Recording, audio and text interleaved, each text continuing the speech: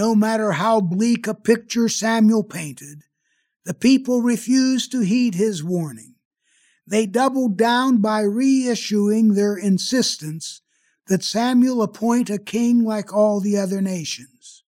When Samuel repeated what they said to God, God told Samuel to go ahead and comply with what amounted to a death wish. The monarchy was on its way. The Bible is full of stories that we all know and love. But how well do we know them? The answer might surprise you. The Bible you thought you knew is going to dive deep into the exquisite details of the biblical stories that make them fascinating and transforming. When thinking about Israel as depicted in the Old Testament, or Jesus' Bible as I have been calling it, kings come readily to mind. Everyone knows that Israel had kings. Indeed, one of the books of the Old Testament is called Kings, consisting of 1st and 2nd Kings. Though Israel had many kings, 2 are truly famous, David and Solomon. David is well known for fighting Goliath, for his infamous affair with Bathsheba, and for his association with Psalms. Solomon is acclaimed for his vaunted wisdom, which allowed him to settle a dispute between 2 mothers claiming the same baby as their own, for his building the Jerusalem temple, for entertaining the Queen of Sheba, for having a harem numbering almost 1,000 women, and finally, for his connection with Proverbs and Ecclesiastes. At least in the popular imagination, David and Solomon epitomize kingship in Israel. But they were both preceded by Saul, Israel's first king. In this podcast, we will deal with the question, what were the circumstances that led to kingship in Israel in the first place? For they did not start out with a monarchy. As we attempt to answer this question, not only will we pay attention to textual details, as we always do, but we will include in our discussion intertextuality. Now, I am quite aware that this is not a familiar word, but it is a rather simple concept. Intertextuality involves approaching the biblical text in a holistic manner. Though the biblical material was written by many people at differing times for various audiences in diverse locations and for a variety of reasons, all this material had been gathered and put together eventually as a coherent whole. That is why a text from one part of the Bible may be related to another text in a different part of the Bible. That, in sum, is what intertextuality entails. I will illustrate this as we go. For now, I encourage you to read, and of course record your own observations, 1 Samuel chapter 8. But before we get to 1 Samuel chapter 8, there are at least 2 other texts to consider. That's part of the intertextuality we're trying to illustrate today. In the ancestral stories in Genesis, God said that kings would be part of the future. Once, when speaking to Abraham, God said that kings would come forth from you. That's in chapter 17, verse 6. 10 verses later, God said that about Sarah too. Sarah, of course, was Abraham's wife. That's in verse 16. Then, when God was changing Jacob's name to Israel, now keep in mind that Jacob/Israel was Abraham and Sarah's grandson, the deity also told him that kings shall come forth from you. That's in chapter 35, verse 11. So Israel's having kings when they become a great people was not an aberration. Another text deserves our attention. This is because, though kings were in Israel's future, the kind of king they were to have could not be left to chance. As God's elect people, even royalty had certain standards that had to be met. Kings, after all, wield power, have authority to tax, lead armies, are supposed to ensure justice, and the like. If such things were not handled properly, a king might have a disastrous impact on the public domain. This is especially true given the kind of community God had called Israel to be. Thus, it is hardly surprising that when Moses speaks to Israel just before they cross the Jordan River to enter the Promised Land, among the things he covered was kingship. What Moses said about this is found in Deuteronomy chapter 17, verses 14 through 20. You see what I mean about intertextuality. It is impossible to talk about kings without bringing into the discussion these texts from Genesis and Deuteronomy.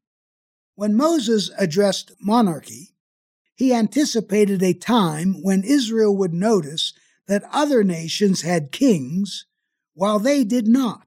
That's in verse 14. That might prompt them to desire kingship themselves. That desire was not wrong per se. What was wrong, however, was wanting a king that was a carbon copy of the other nations. To make sure that Israel selected the right sort of king, Moses spelled out some criteria. Most of all, the king had to be an Israelite. This requirement is more than xenophobia or ethnic purity. Being an Israelite meant someone who knew and experienced the Israelite story, was familiar with Israelite tradition, observed Israel's mores, ethical requirements, modes of worship, and the like. After this criterion was in place, Moses added other specific requirements. 1. The king must not multiply horses for himself or cause the people to return to Egypt to procure horses. 2. This king must not multiply wives for himself. 3. The king cannot multiply for himself silver and gold. These requirements at first blush seem completely arbitrary. Why should God care about how many horses a king has? Or, since more than one wife is permitted, why limit the number? And finally, why would God want to restrict a king's wealth? But these are not the questions we should be asking. The question is, what do horses, wives, or wealth symbolize? Upon reflection, the criteria Moses is putting forward make perfect sense. Multiplying horses symbolizes military power. Israel could indeed have an army, but Israel was never to be defined primarily by conventional military power. Egypt was a superpower in the ancient world. It once had sufficient power to enslave Israel. Israel was never to emulate Egypt on that score. Indeed, it was supposed to be the opposite of Egypt. How about the kings not multiplying wives? Should not kings have large harems as one of the perks? Well, in the ancient world, diplomatic relationships were often cemented by arrangements which would swell a king's harem. The idea was that if a king married a woman who was a princess, meaning the daughter of another nation's king, and vice versa, it would be difficult to go to war against each other. Again, it was appropriate for Israel to have diplomatic relationships with other countries, but they also had religious, moral, or ethical commitments that could be compromised by diplomatic relationships. Other countries had agendas with which Israel could not agree. Most important, most nations worshiped gods that Israel was supposed to reject. This stricture alerts any future Israelite king that diplomatic relationships had to be entered into cautiously and prudently. The king also had to be careful about not multiplying wealth. A king was supported by the wealth of the people in the form of taxes. That wealth allowed the king to foster national priorities that would benefit the people. Roads had to be built. Armies to defend the people had to be fed and housed. Markets needed to be protected. Courts that would administer justice had to be supported, and so forth. If a king were to multiply silver and gold primarily for his own aggrandizement, that would not be good for the people as a community. An Israelite king need not be poor, but becoming wealthy at the expense of the people was in essence anti-Israelite. These are the negative traits that an Israelite king should avoid. What about the positive element? No problem. Moses speaks to this as well. When the king takes his throne, Moses says, he should write down a copy of the Torah. Originally, that referred to only Deuteronomy, but in the form of the Bible, it refers to the first 5 books. Remember from a previous podcast that the Torah is a story, a liturgy, and a way of life. It has everything that one needs to be an Israelite. Once this is written down, the king is to read what he has copied and consequently be formed by what the Torah says. This means that the Torah story will be the king's story. The liturgy will signal how, where, and whom the king is to worship. And the way of life will speak to every aspect of being a good Israelite and therefore a good Israelite king. In short, the main job of the king is to model for other Israelites what it means to fear God, a Hebrew way of saying being religious and moral in every phase and feature of life. Can you imagine an Israelite king going to a convention where the Society of Ancient Near Eastern Kings was holding its annual meeting? After the seminars and breakout sessions throughout the day, the kings all go out for a night on the town. When they have had enough to eat and drink, of course they compare notes. One king brags about how he has greatly increased his holdings in horses. That is, he is boasting about how much stronger he has made his military. Another king touts how many women he has added to his harem. This is a way of congratulating himself for his knack at diplomacy. Yet a third king cannot help but mention his stock portfolio. His wealth has increased exponentially in the last year. What is the Israelite king going to contribute to this mutual admiration exercise?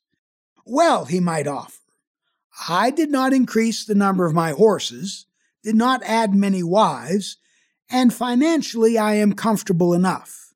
But, he adds with gusto, I did write down the whole Torah and modeled it for my people. Can you imagine the looks, the guffaws of the other kings?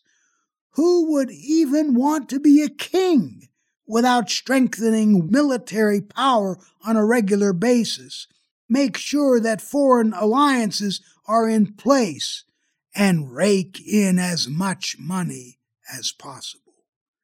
According to Moses, that is precisely the difference between an Israelite king and the kings of the other nations. After looking at these 2 intertextual passages, we are ready for the main text, namely 1 Samuel 8. This account begins by reminding us that Samuel had gotten old, verse 1. Samuel was a prophet, and during this time Israel's leaders. He had just appointed his 2 sons, Joel and Abijah, as judges, another way of describing leadership in Israel, verse 2. Unfortunately, these 2 sons were corrupt. Instead of presiding ethically, they were prone to take bribes and pervert the court systems, verse 3. Of course, this made Israel nervous. If Samuel is old and therefore nearing the end of his life, Israel had every right to be concerned about who would succeed him. Instead of waiting around, Israel decided to be proactive. Israelite elders approached Samuel, reminded him of his advanced age, and were not bashful about criticizing his sons. Before Samuel had a chance to respond, The elders got to the point. They wanted Samuel to appoint a king as Israel's leader. As we saw in the 2 previous intertexts, there was nothing untoward in this request, except for one thing. They asked explicitly for a king that Israel was never to have, namely, a king like all the other nations.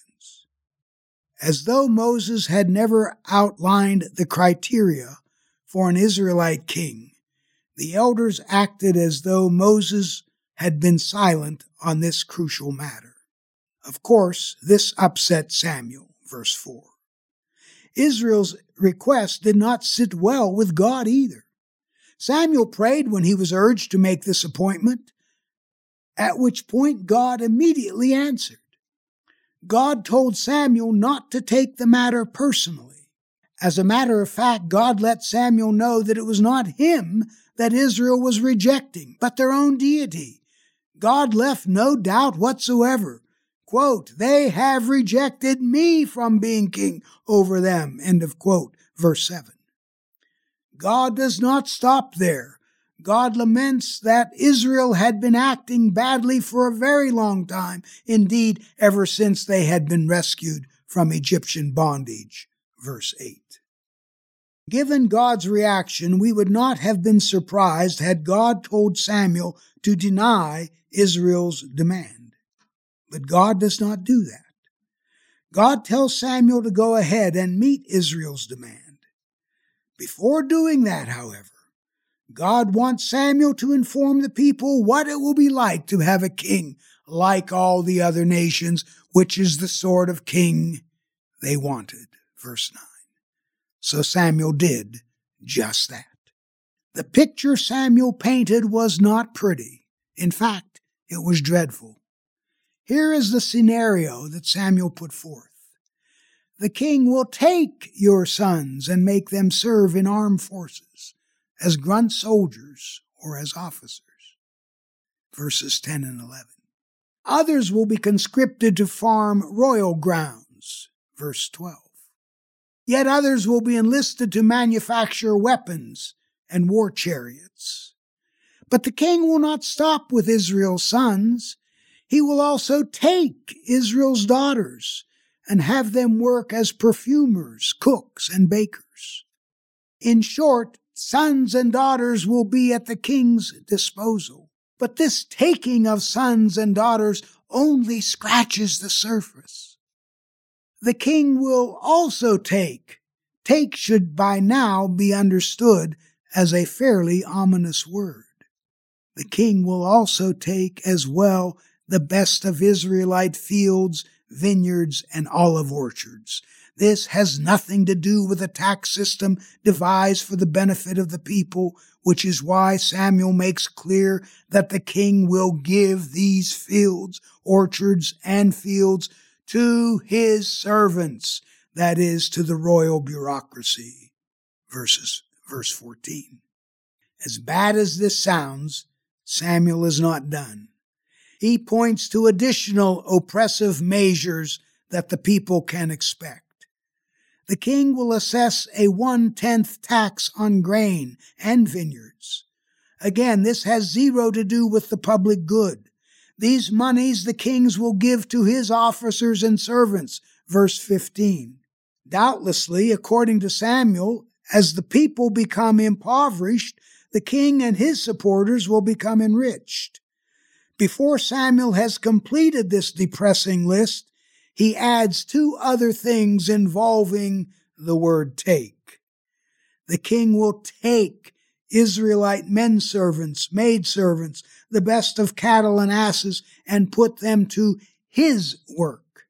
All of this is for the king's benefit. Israelites will be givers. The king will be the taker-in-chief. In the last use of take, Samuel mentions a final tax on flocks. The king will, you guessed it, take 1/10 of Israelite flocks. Only this time, in conclusion, Samuel leaves no question about the fatal outcome of these oppressive royal actions, you shall be his slaves. Verse 17. Now, telling any population on the verge of erecting a monarchy that it is in the process of enslaving itself would be bad enough. But in Israel's case, Samuel's delivery of such terrible news is terribly ironical. Arguably, the most important part of Israel's story is the Exodus. That is, a story which celebrates God's rescuing Israel from Egyptian slavery. What sense does it make for Israel to escape Egyptian slavery only to opt for an Israelite version of slavery? Slavery is slavery. It makes not a whit of difference who the enslaver is. Samuel does not mince words. This demanding a king like all the other nations can only lead Israel on a road to perdition. If Israel somehow thinks otherwise, what Samuel says leaves nothing to the imagination. First, Samuel insists that Israel eventually cry out because of the king's policies. Verse 18. Even in English, crying out sounds god-awful.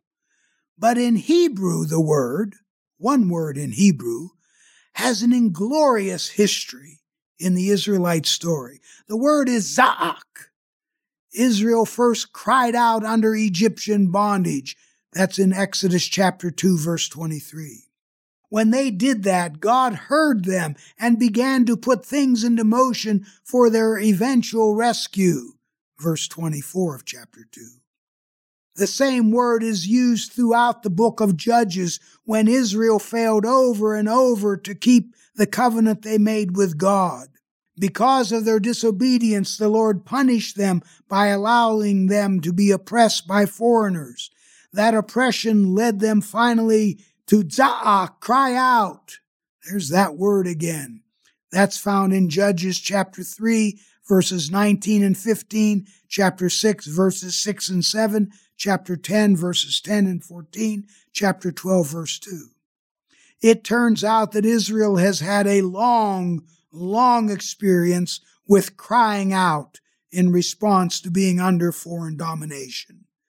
In Israelite tradition, crying out has an ignominious history. Second, Samuel chillingly wants Israel to be aware of something else, something even worse than crying out because of oppression. When you cry out, and you will, Samuel maintains, the Lord will not answer you. This is stunning. When they cried out under Egyptian bondage, God answered by calling Moses, by devastating Egypt with plagues, by helping the Israelites to cross the sea miraculously.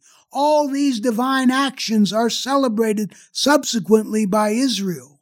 Even when Israel persisted in disobeying during the period that the book of Judges narrates, God always listened and responded to Israel when they cried out.